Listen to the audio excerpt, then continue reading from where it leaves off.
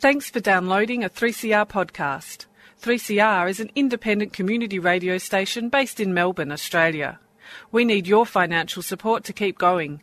Go to www.3cr.org.au for more information and to donate online.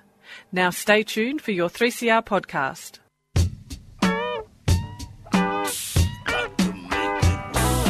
Communication Mixdown. The show that takes a critical look at contemporary media And explores the way we use communication to make sense of the world around us. From social media to citizen journalism. To the logo on the front of your favourite T-shirt. It's all part of the Communication Mixdown. Each week, Thursday, 6 to 6:30. Communication Mixdown. Cranking up. Right here on 3CR. This week on Communication Mixdown, we're dipping into the archive. Hello, I'm John Langer. 2 interviews recorded in 2017, just after Anzac Day, but both still very relevant reflections on forms of communication in war and the aftermath of war. In the first interview, I talk with Tom Sear from the Australian Centre for Cybersecurity at the University of New South Wales, and he's talking about the changing nature of commemoration in the era of digital media.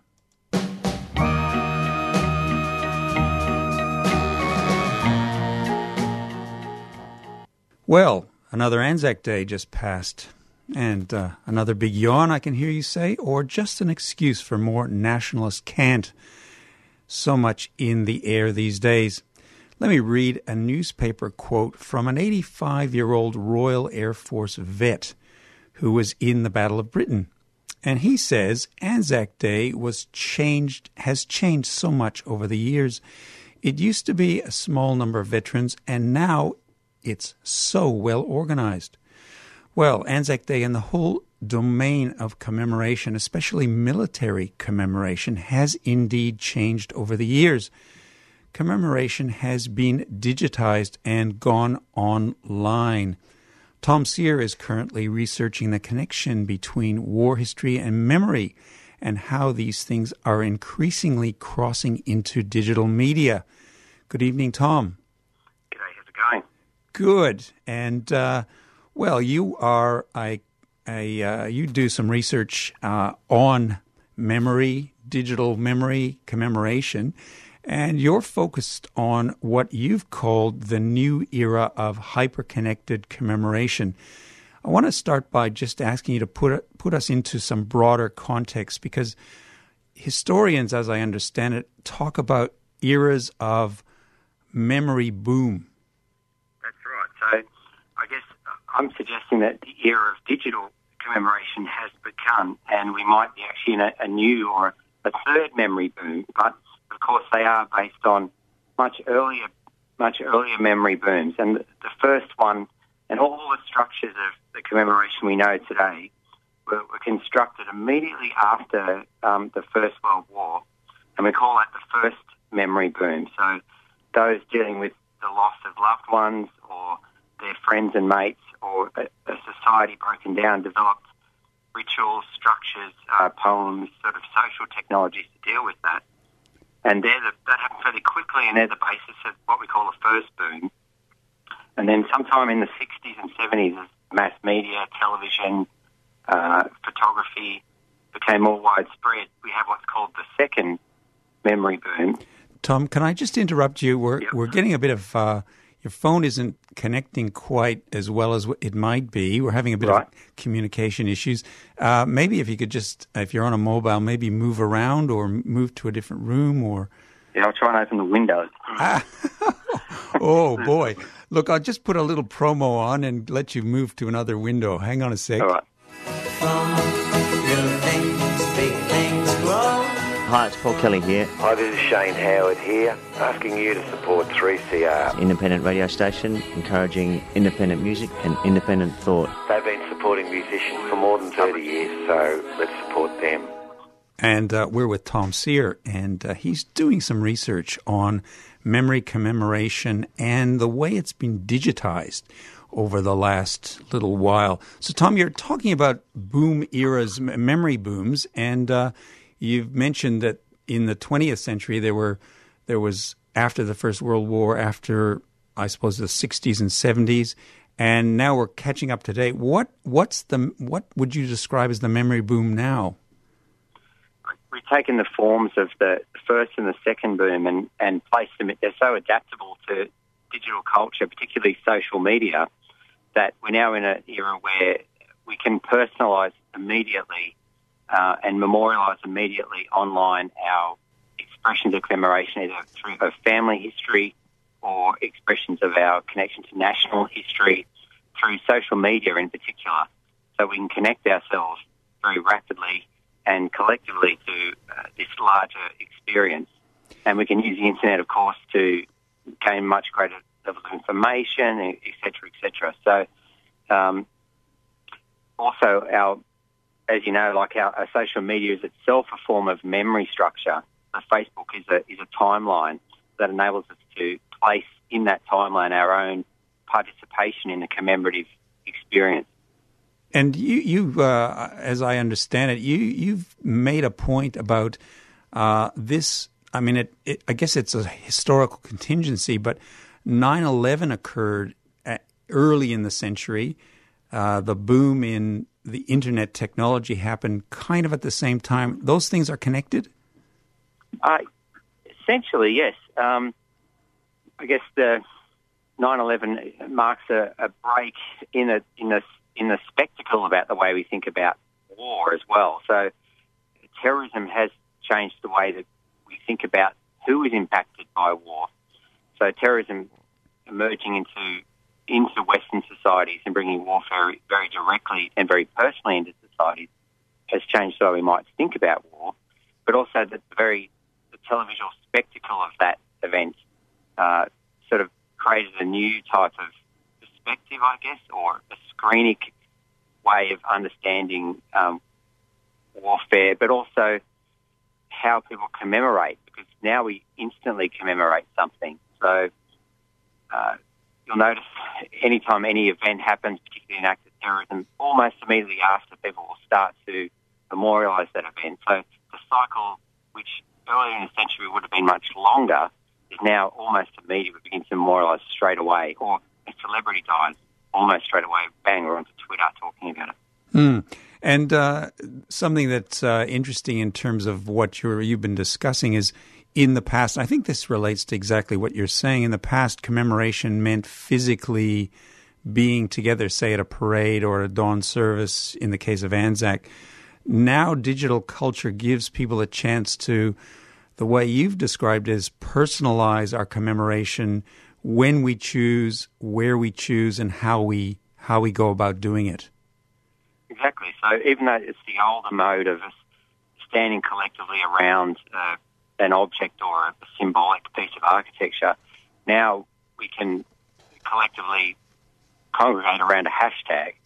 Like Lest We Forget is frequently hashtag now as a way for us to, around a column feed of our timelines and social media, as opposed to a physical object in a physical space. So we're still taking the idea of the past, which we collectively congregate, but we do it individually, and we also express ourselves not necessarily in silence, ironically, but by saying something, or you might take a selfie, like actually show your participation through taking a selfie, for example. Did you, just as a point of interest, have you been following the Anzac coverage and what's been going online this Anzac Day? It's interesting, isn't it? So now social media is the subject of the commemorative story. So in 2015, we had McIntyre from SBS making tweets which were not considered appropriate. And this year we've had someone from another media organisation saying something which others may not have considered appropriate. So you can, I guess social media, you can express yourself on Anzac Day, but also what's perhaps more interesting is the way in which people begin to use it policing isn't quite the right word, but they begin to sort of frame what is an appropriate utterance or speech in terms of Australian days, quote unquote, online. So you're referring to that Facebook post that was "Lest We Forget" and had Manus and Nauru and Palestine and Syria. Is that the one you're talking about? Yes, that's right. And there was a good deal of response to that, including from politicians. That's right. Certainly there's an explosion online, like literally thousands of comments against specific posts, with people saying it's not appropriate, is appropriate. So I guess the point is that social media is a way to express yourself during Anzac Day, but it's also a way to police and frame or manage other people's values about what is the correct thing to say on Anzac Day. That's very interesting. And another thing that you mentioned, and I think this is also a very interesting thing that I guess I'm aware of as well, and probably lots of other people, but the point about commemorating war particularly, but using images and I guess sounds too, is that you've said that the past, the present, and the future seem to be blurring together. And you mentioned this earlier, that commemoration, in a sense, starts as soon as an act, an act of war, an act of terror begins to happen. But in a sense, the images are kind of grabbed from the present, from the past. Is that part of an issue of, I would call it, look, I'm going to use a fancy word, dehistoricizing these events? Many historians are suggesting that is what is going on. Like, history we would think of as in the past, something we analyse, but increasingly we're beginning to experience that past, quote unquote, in the present. And social media sort of positions you in time very actively. And we've seen that particularly escalate over the centenary. So News Corp has Anzac Live, which was a group of diaries of Australian soldiers and nurses, which they live Facebooked, and the ABC did a piece on where they live tweeted Gallipoli. So I guess mainstream organisations are placing their audience in this sort of live present. It's almost like, we are no longer distant from the past. It's sort of part of our contemporary. We're very present in it, as opposed to just connected to it. Yeah. The other thing I just maybe as a final question is the idea of social media. Some critics have actually said that the social media commemoration and the act of remembering is as a kind of performance rather than something that's real and socially connected. It's very ephemeral, and that there really isn't that kind of, I guess, social connection between people. How do you kind of think about this? Yeah, that's a very complex question, that one. I'm not sure that we have a really definite answer, Justin. No. Let's leave it in abeyance. But what are your thoughts, very briefly, on it? Well, I guess connectivity is the key word. Like we're no longer like a necessarily collective mass standing in silence around a symbolic commemorative space, but we connect ourselves to it. So we say, here am I individually, subjectively connected to that thing, or my family. You're talking about the visual. Here's a picture of my grandfather in World War I or World War II. Here am I, is how I am connected to this event. But we might not have a collective experience. We might have a connective experience, if that makes sense. Yes, absolutely. Look, it's really interesting to hear your comments on all of these things, and clearly this is extremely important, not just in terms of commemoration, but a whole range of things that are changing around digital technologies. So I want to thank you so much for being on Communication Mixdown, Tom. Great, enjoyed it. Thank you. And we were listening there to an interview with Tom Sear recorded just after Anzac Day in 2017. Still very relevant, very important in relation to the Anzac Day that's just passed. And Tom Sear is a researcher at the University of New South Wales. And as you heard, his work examines the role of digital and web-based technologies playing a role in memorialization and commemoration of past wars. During the 3CR Radiothon for 2018, Spoken Word presents an evening of live poetry featuring the outstanding talents of Jennifer Compton, Andy Jackson, Tariro Mavondo and Kylie Supski, plus an open mic recorded for broadcast on 3CR, Tuesday 15th of May from 7pm at Grub Food Van, 87 Moore Street, Fitzroy, and all proceeds go to 3CR Community Radio. Help keep independent, progressive voices on the air. This is Communication Mixdown, and given that this is the day after Anzac Day, I thought we could replay some interviews that I did post-Anzac Day in 2017. Still very relevant and very significant, the sorts of things that are being talked about in these interviews. And this one coming up, we hear Lawrence English reflecting on war commemoration and the significance of the medium of sound in the construction of memory. We're talking about Anzac Day and new forms of, well, we have been talking about new forms of digital communication used to commemorate and remember. And if we are talking about commemoration and new forms of communication, let's turn to another type of communication, one that maybe gets a little bit overlooked in when we think about our culture as predominantly one that's visual, a visual culture. And the form of communication I'm talking about is the sensory world of sound. Lawrence English is a composer, media artist, and curator based in Brisbane. And he says that if you're conceptualizing notions of memory, you need to think very critically about the place of sound in all of that. Hello, Lawrence. Good morning. Well, in fact, good evening. Yes, indeed. Good evening. And let me ask a very, very straightforward question. Why sound? Why should we be more alert and knowledgeable about sound?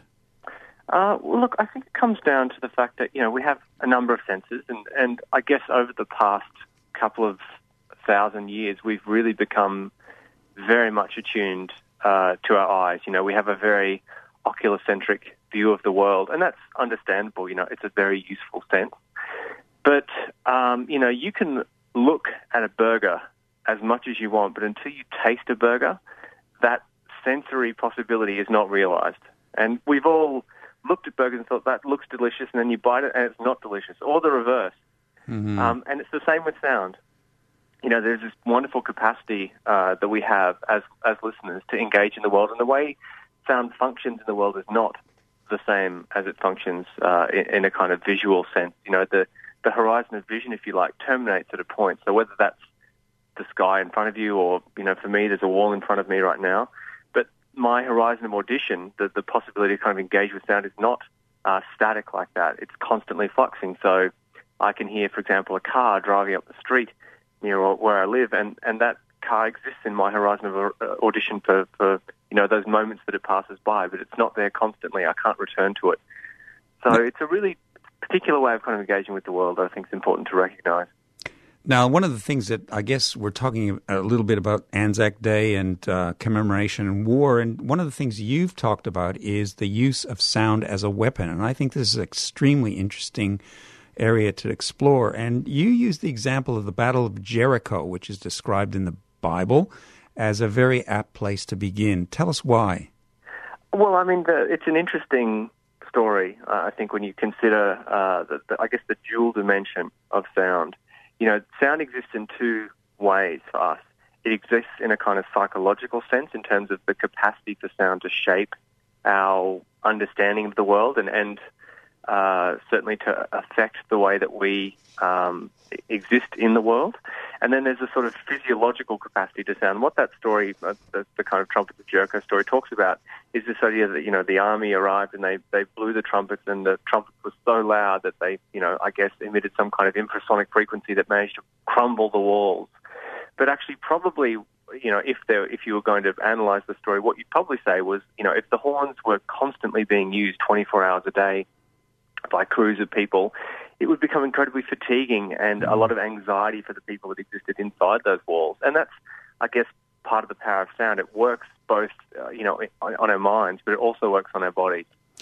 And you've gone on to describe, if that's the starting point, you've actually gone on, and again, very interestingly, talk about a bunch of developments that occurred during the Second World War and after, which basically were using sound as a weapon.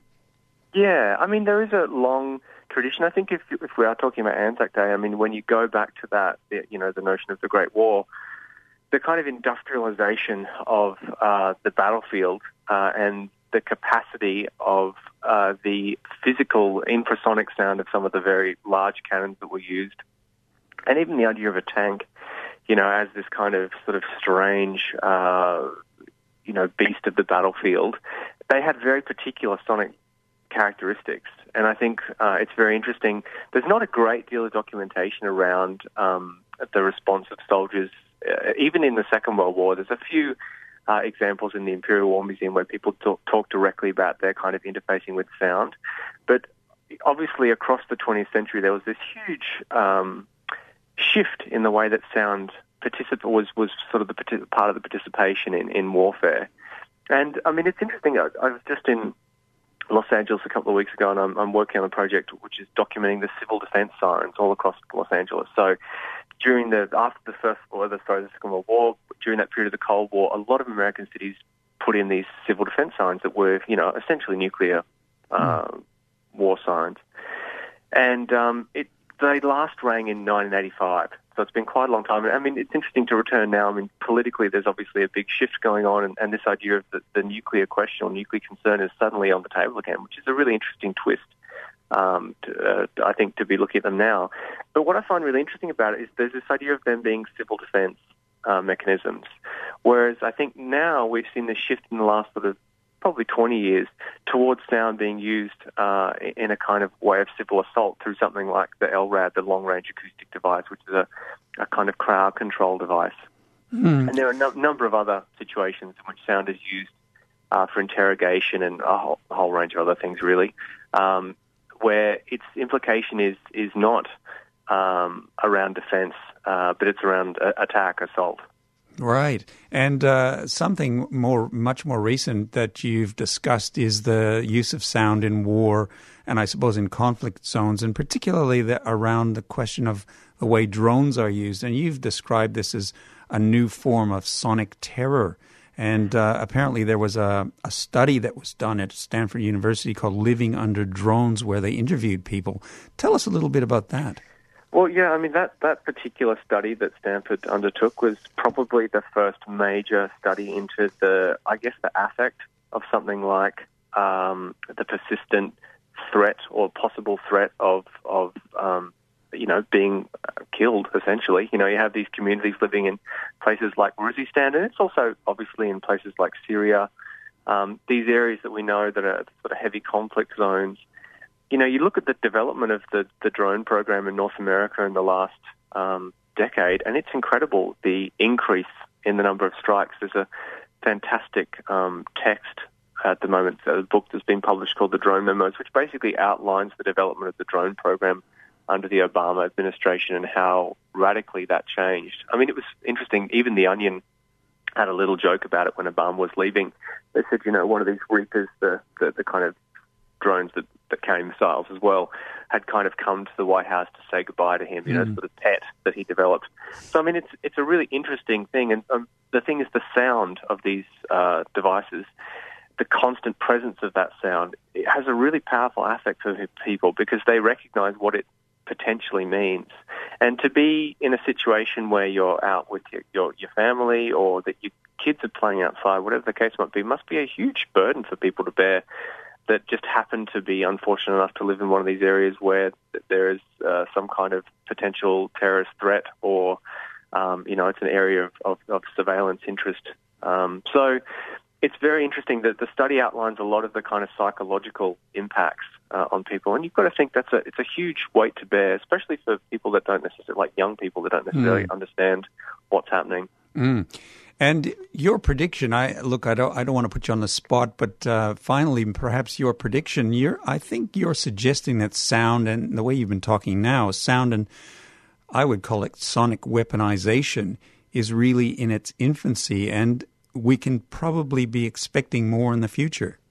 Oh, without a doubt. I mean, we are only just, there's some amazing, look, the thing is, at the other end, there's this amazing research going on, like, Meyer Sound, one of the great sort of sound system developers in in San Francisco has developed a special array of very low-frequency speakers that can put out incredible amounts of energy that's being used by NASA to test their satellite re-entry possibilities. Rather than having to send them up in the air, they can do it on the ground. So we're coming to understand the power of sound. And I think with that, there'll be these incredible developments in terms of the possibilities for communication, because in fact, the long-range acoustic device was developed for maritime communication initially, but they just realized that if they marketed to police departments, they'd sell a lot more of them. And actually, all of our police departments on the East Coast, for example, have LRADs. We, to the credit of the police departments here, we don't use them for crowd control. We use them for situations of siege. I had a fantastic interaction with the Queensland Police about how they use their LRADs here. But it's, in stark contrast, I guess, to how they're being used in North America, where there has already been a number of cases of litigation against different cities and authorities who use the LRADs in ways that actually did cause physical harm to the people that were in the general vicinity. So I think we are only at the very start, in the same way that if you look at those Boston Dynamics videos of those robots that they're developing, we're in the early days of a whole new world. Look, we'll have to definitely catch up with you again, Lawrence, because it sounds, well, both interesting and also horrifying at the same time. So the beauty of the world right there. So I want to thank you very much for being on Communication Mixdown. My pleasure. Thank you. And that was composer, media artist, and curator Lawrence English. And his work, as you heard, explores the politics of perception and memory with a particular interest in a very overlooked medium, the medium of sound.